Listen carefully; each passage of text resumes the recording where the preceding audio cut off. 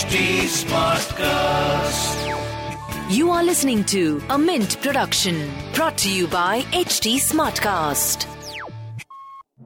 Good morning. You're listening to Mint Business News with me, Gopika Gopakumar. It's a brand new week and lots of stories this week. Here are the main headlines this morning.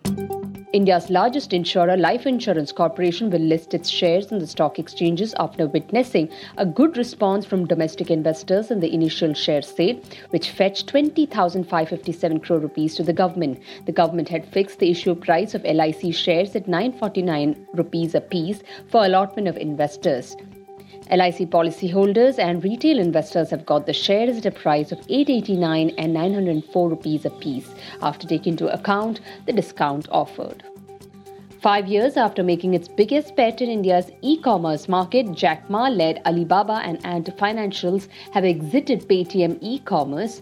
The parent entity of Paytm Mall, Paytm e-commerce, bought back the entire stake of Alibaba, which is around 28%, and Antfin, Netherlands Holdings, which is around 14.98%, a total of 43%.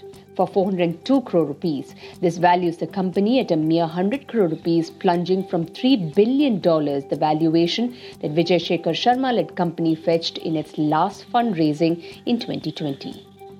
State-owned SJVN will develop another hydropower project, Arun 4, worth 4,900 crore rupees in Nepal.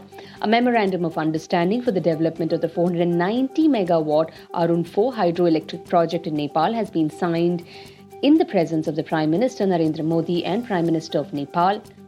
Aditya Birla Capital has said it has received whistleblower complaint with allegations made against Aditya Birla Sun Life and its employees. An independent investigation into the allegations found no merit in the complaint. Byju's, an Indian online education startup, is in discussions to acquire a US target and likely to bid for either Chegg Inc. or to Ute Inc. The Bangalore-based company has held talks with both the companies, and the total value of a deal could be about $2 billion.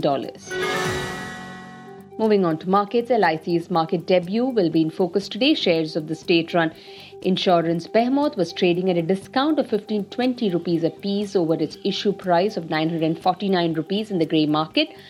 Investors are therefore looking at a flat to negative start for the markets today. They will also closely monitor the WPI reading for April that will be announced later in the day. Wall Street indices mostly fell in overnight session on weak Chinese economic data, adding to the worries about a global slowdown. Asian stocks advanced in early trade as investors evaluated the economic outlook amid elevated food and fuel costs. And in business term of the day, we look at growth stocks. These are companies expected to grow sales and earnings at a faster rate than the market average.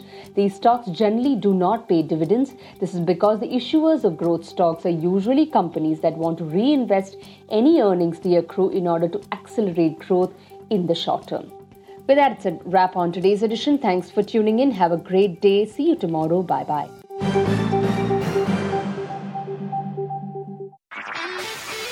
This was a Mint production brought to you by HT Smartcast. HT Smartcast.